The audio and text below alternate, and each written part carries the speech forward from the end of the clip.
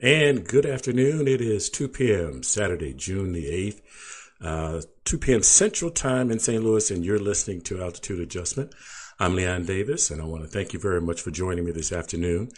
Um, the first thing I want to do is I want to apologize to Restream.io. Last week, I mentioned that I was having some difficulty and that I was not going to use Restream.io, but I found out the difficulty is Restream.io allows you the opportunity to stream to multiple platforms at the same time, and they have a monitoring window. And in the monitoring window, it kept showing disconnection. And I thought the streams were actually disconnecting and that it was being broken up. And that's not the case. It actually continued streaming to the sites, and the stream was fine. And so it did its job as far as the streaming goes. It's just the monitoring window that was the problem. So I'm back again, streaming to Facebook and also to YouTube and my Periscope account. I have met some interesting people in my lifetime, and one of the people that I haven't really had an opportunity to talk to, but their story I thought was very interesting, and I wanted to present that to you, and that's coming up in just a moment. Welcome to Altitude Adjustment. Alrighty, and thank you again. I also work with a friend of mine on his podcast where he deals with music. And one of the people that I had an opportunity to be introduced to was the young lady that I have on the call with me right now, and that's Amanda Bacci. Did I pronounce that right, Amanda? Baki. Very good. And so Amanda has led I would like to say an interesting life. Would you agree? Okay. Um, so you have had to deal with a drug addiction, and it was a difficult struggle for you. How long were you dealing with that addiction? I mean, on a daily basis, I guess.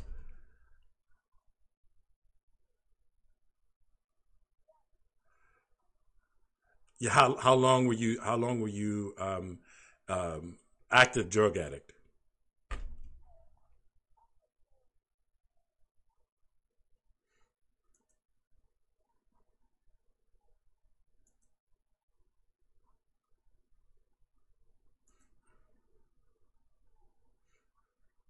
Hold on a second. Hold on a second, Amanda. I think I got some audio issues here.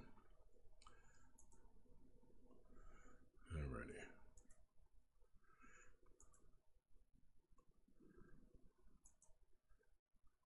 Sometimes, um, oh,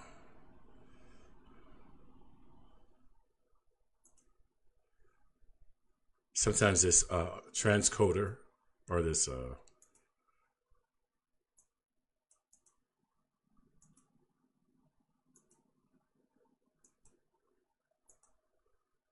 You there? Hmm, I'm not getting any. Oh, I can hear you. Yeah, just a second.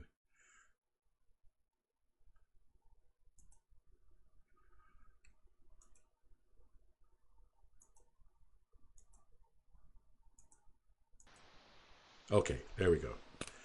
You there? Yes. Okay, very good. So you were, I'm sorry, you were an active drug addict for 10 years? Almost, yeah, about a decade. Hmm. And so you were you were hospitalized. Um, what was that? 7 times I think it was in 4 years. Yes. Yes, it was about 7 times in 4 years, and that's an estimate. I mean, honestly, I was in and out every single time that uh, that my addiction got so bad that my mental and emotional illness was just too intense for me to bear. And every time I went into withdrawal, and things got really ugly, and they seemed to happen on a cycle of like, you know, once every couple of months or so I would have a pretty bad um, emotional breakdown, and I wasn't able to maintain. So I ended up in the hospital several times, and that was for, you know, comorbid issues of um, drug addiction and mental illness. Okay. On your website, Hmm. and I've got the website listed up here for anybody that is interested in seeing it. Hmm. Uh,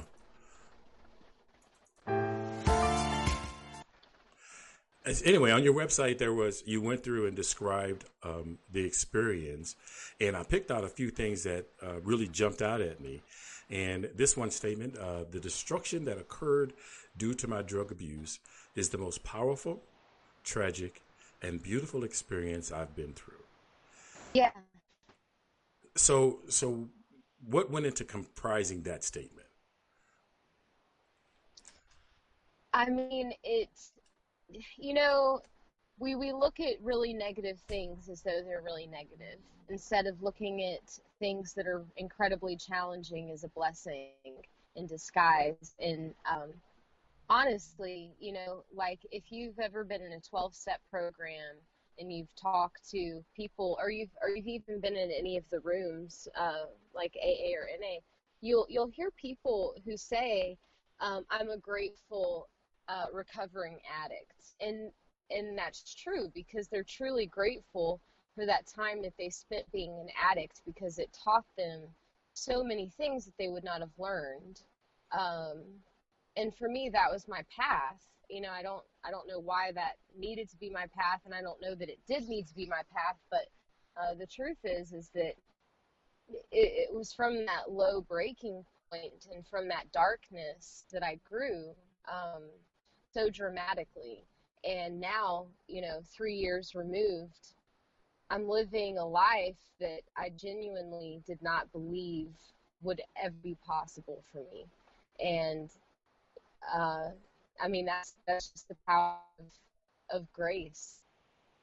Now, when you say a beautiful experience, so I understand the silver lining aspect of, as we meet challenges that we go through in life, and we come through those challenges, and we understand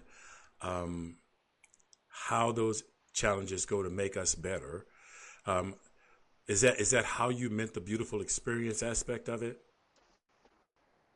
Yeah, I mean, what's more beautiful than a soul transitioning from being uh, fully human into realizing that you're part of the divine. Like I can't that that that breaking point was the point that brought me to recognizing my own divinity, my own spirit, my own eternal nature, that it exists regardless of this body or not. I can't imagine anything more beautiful than that. I mean, that was a transition that is just all worthy for me.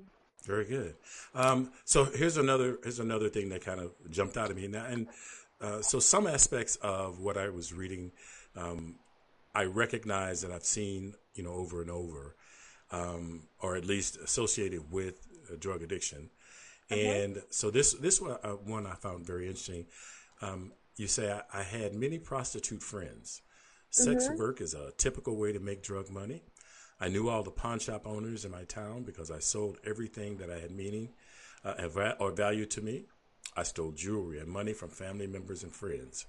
I manipulated and lied to serve my habit, and I watched people who overdosed and died to just wake up enraged that I revived them. And I found that interesting. So, what was that experience like? I mean, it's complete madness. Your entire personality is so skewed that the evil becomes normal. Things that normal people would say, you know, that's truly evil, become a resource to you. Um, like I can't explain to you how how normal all of that was to me. Like the people that I was around, and they weren't friends, they were just drug using partners. And you would combine efforts to be able to come up with enough money for your dope. Hmm. So, and it's cheaper to buy in bulk than it is singles. So you would work with other people to try to, come to a goal. And I had a couple of friends who fell into prostitution and became back page girls. Um, and I'm just really grateful that I didn't go down that road. I mean, I was definitely playing, uh, with manipulating men, manipulating my family, in order to get gifts and money. And I mean, it was just the only way that I knew to survive. And survival meant having dope. If I didn't have it, I did not feel like I could live. I genuinely, like, my thinking was so skewed that I thought I needed to have heroin in order to be a good parent. Like, that thinking, I couldn't get past the idea of withdrawing, of not having that substance, because I was so emotionally attached to it. Hmm. So, your brain is just in a very different place. Your experiences are in a different place. I mean, I saw a lot of people die in front of me and then come back angry that you revived them, that you brought them back to life because you know, they're not high anymore. Or, where's my dope when they wake up? And then you're like, oh my God, they're gonna die again. So it's just it's a dark culture. It can't not be. And your thinking is so far removed from what how a normal brain operates, that you can't compare. So what was it like? My guess is you've had to spend a lot of time rebuilding those family relationships that were probably damaged during this time of your life. What was it like rebuilding those relationships? Well, I'm sorry. Oh, what was it like rebuilding those Yeah, relationships? yeah. Or What was the process of rebuilding those family relationships? My guess is Hmm. that the family relationships became strained because of that. Is that true? I would say that the family relationships were pretty strained before it came to that point, which, uh, for me, my addiction really stems from early childhood of origin issues, which is common for a lot of addicts. That's not unusual. So I've got a lot of trauma, a lot of abuse, and some, not a lot, but I have had some really strained relationships in my early childhood with important people in my family. Hmm. And so this is really more or less a result of that that manifested in a different way, because that's what numbed all of the pain. Um, so I'll be honest with you, throughout that experience, though, throughout my addiction, because addiction runs in my family. It's not just me who's an addict. My adopted father is also an addict. My biological father is an addict. My mother has never, had an addictive personality. She's the most logical person I've ever met. Um, but, we already had a pretty difficult relationship. So addiction, yeah, definitely made it worse. But it honestly brought us back together, and that's the beauty of. I feel like I'm helping to break a generational. The Bible talks about generational curses, and really, I feel like part of my recovery and in healing these relationships, and loving people who've really harmed me, and showing forgiveness, and understanding. As a child, I didn't know why my dad behaved the way that he did. I didn't understand. I felt like addiction was a joke, that that's a crutch that you use to blame people for your actions. And I grew a lot of compassion through that experience. It's just, I feel like the way that God works through things. And so we've all come full circle. And now, like, honestly, like, towards the end, my mother was a huge resource for me in my recovery, because she started caring for me in a different way. She started to show me compassion, which allowed me to show myself compassion, and then allowed me to show my dad compassion. It's been a domino effect that has benefited my entire family. Oh, very good. So you said that you had pawned or sold all of your possessions, and the one thing that you did mention was that you kept your guitar. So you sold it and sold everything except your guitar. Well, I had a lot of guitars, but I ended up selling everything except for one really terrible $100 classical guitar. Yeah. Okay. Okay. And so in your recovery, was that, did you use your musical background as a tool of that, or did that just come out of it after you have brought yourself to a point of where you can move forward? Oh no, like, the whole time I was in active addiction, I I wrote music. I mean, I started playing guitar when I was 9. I've been writing songs since earlier than that. So music has never stopped being part of my self-expression. It's my favorite way to express myself. Um, and so I wrote throughout all of it the entire time. Okay. And so you just, now, is that what you do for a living now? Is that how you sustain yourself? It is, yeah. I'm actually a songwriter for a church,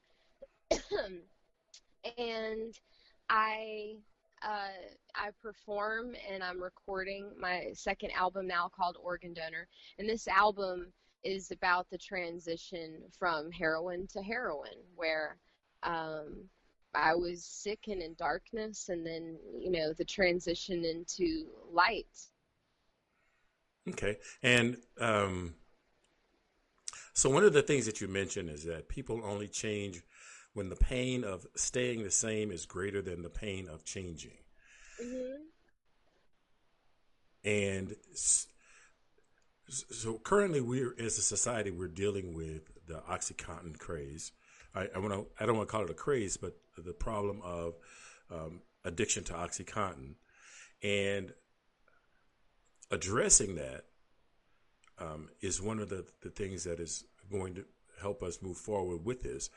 And if we only see that they're going to make a change, so do we? How do we address that? How do we help those people if we realize that the only way that they're going to make that change is when they feel like making a change? That all of the things that we can do to, because like you mentioned, you've gone to um, looking for the term, rehabilitation centers. You went to expensive Hmm. rehabilitation centers.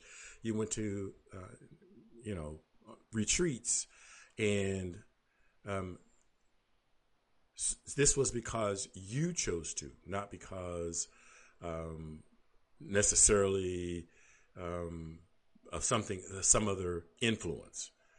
Well, I mean, I would die, like, it.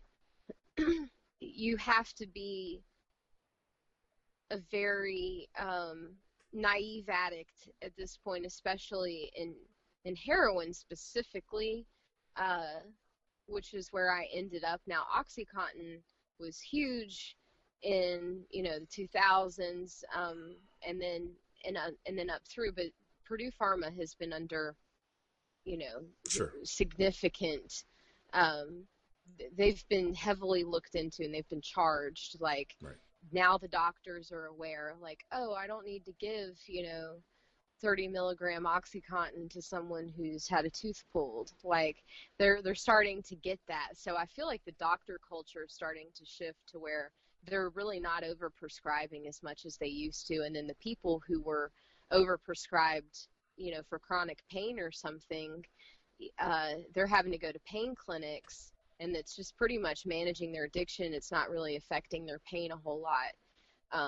So as far as the pill epidemic goes, I think that we're starting to address that in a positive way, because no doctor wants to have their license revoked because they're over-prescribing pain medication. And that's right now. Now, in certain parts of the country, in West Virginia's had it really bad,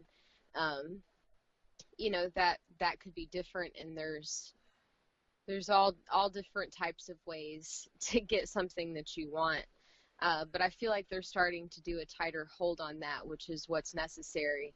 And then the people who've just been overprescribed are really in a tough spot because, they're going to have to either stay on that or they're going to have to learn how to live without it. And that's going to be a really painful experience until it's not anymore. But,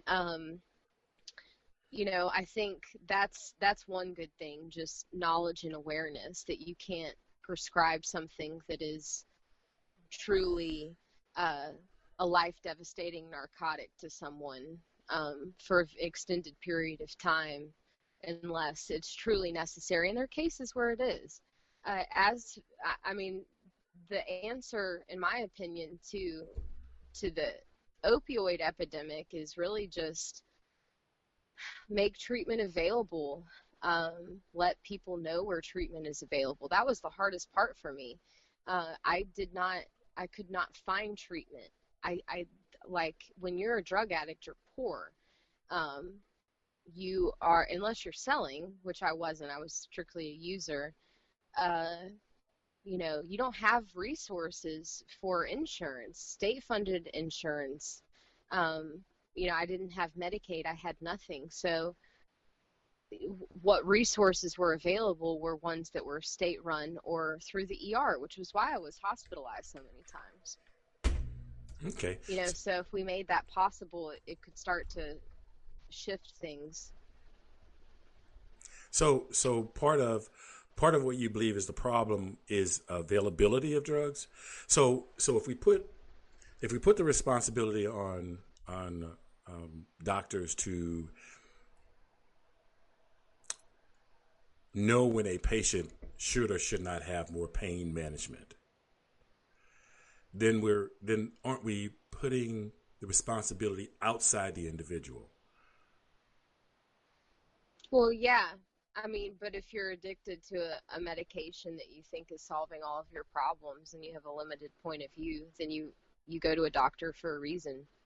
And that doctor is supposed to help guide you in the best methods to cure yourself of whatever your problem is. If I have appendicitis, I don't talk to myself about it. I go to a doctor about it. Right, I understand that. So, I guess I'm just exploring the idea that if we make people outside the individual, so a doctor does not, they'll give you a chart and it says, what is your pain level? Right. And you point to something on the pain level. The doctor does not know how accurate your being is. Mm-hmm. Right. And so sure. If you go to your doctor and you say, I need something to manage this pain, and what you've given me at this point does not do it. Right. And your doctor then says to you, well, you've reached what I think is a logical amount of pain meds that you should have. Because my concern is that you'll go out and hurt yourself to try to get more pain meds because you'll become addicted. So now we're making someone outside the individual responsible for understanding what's going on inside the individual. Does that make sense? Right.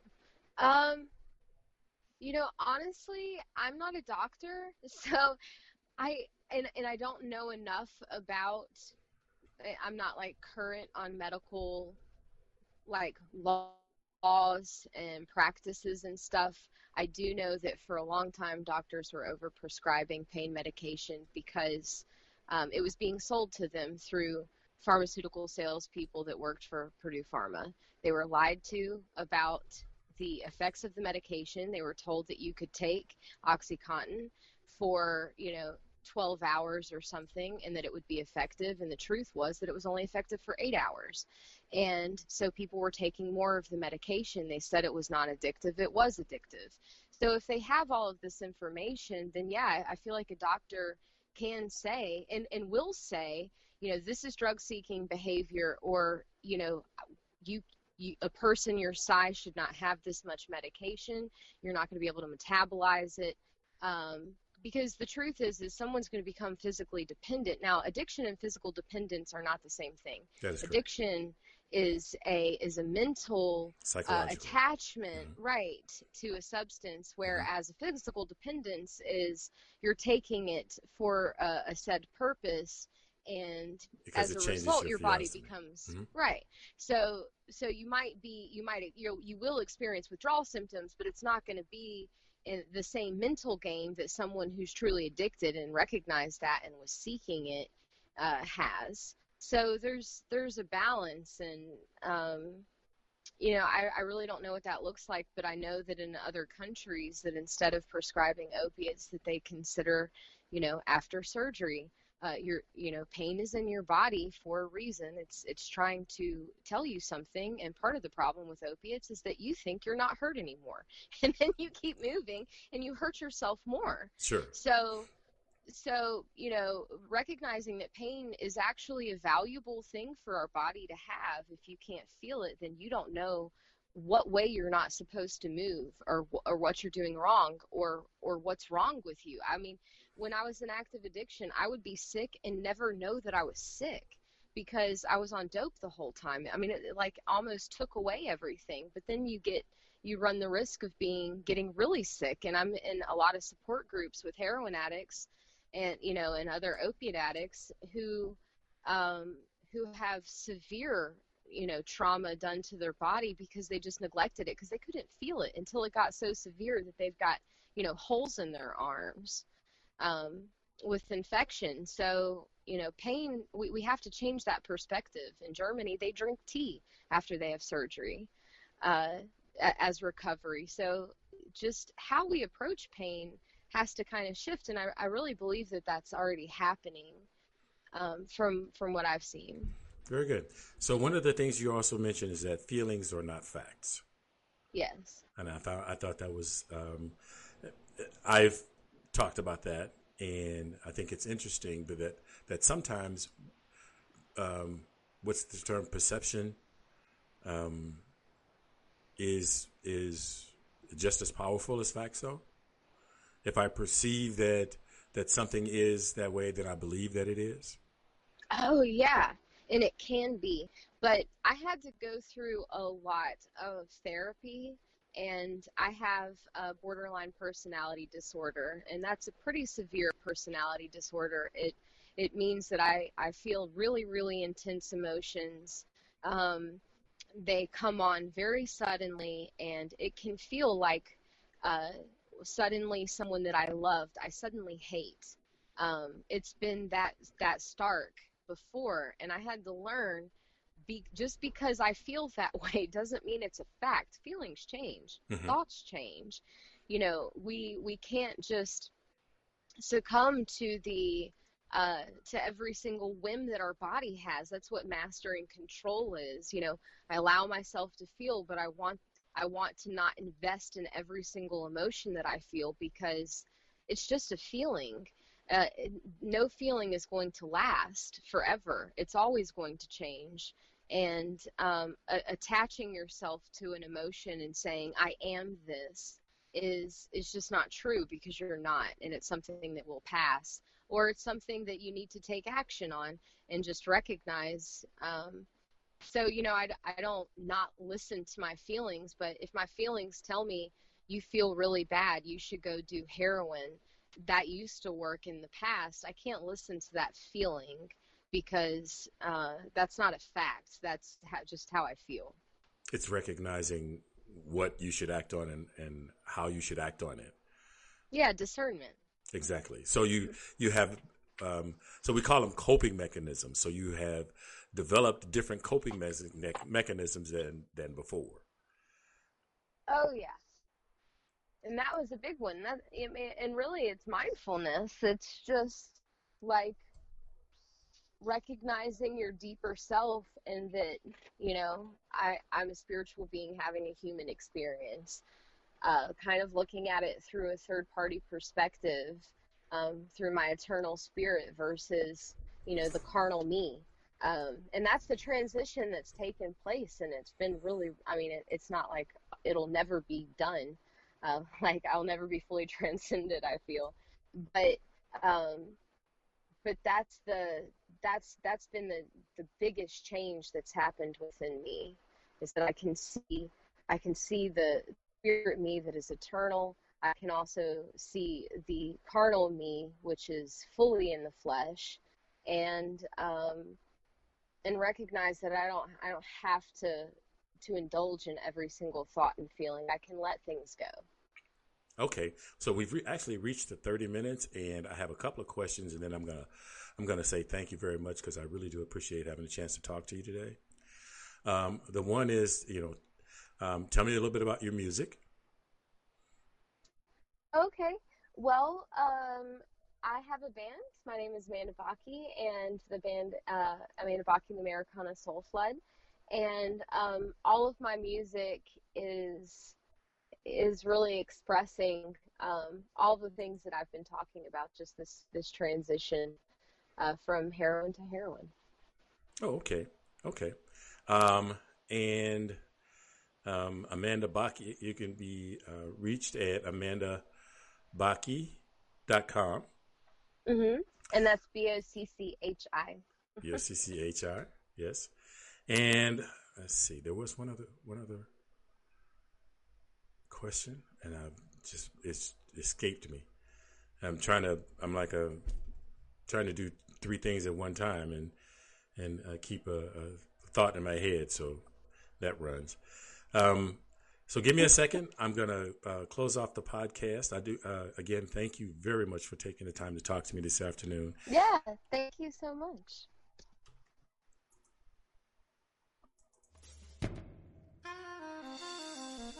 This podcast is streamed live each week on YouTube, and now Facebook and Periscope.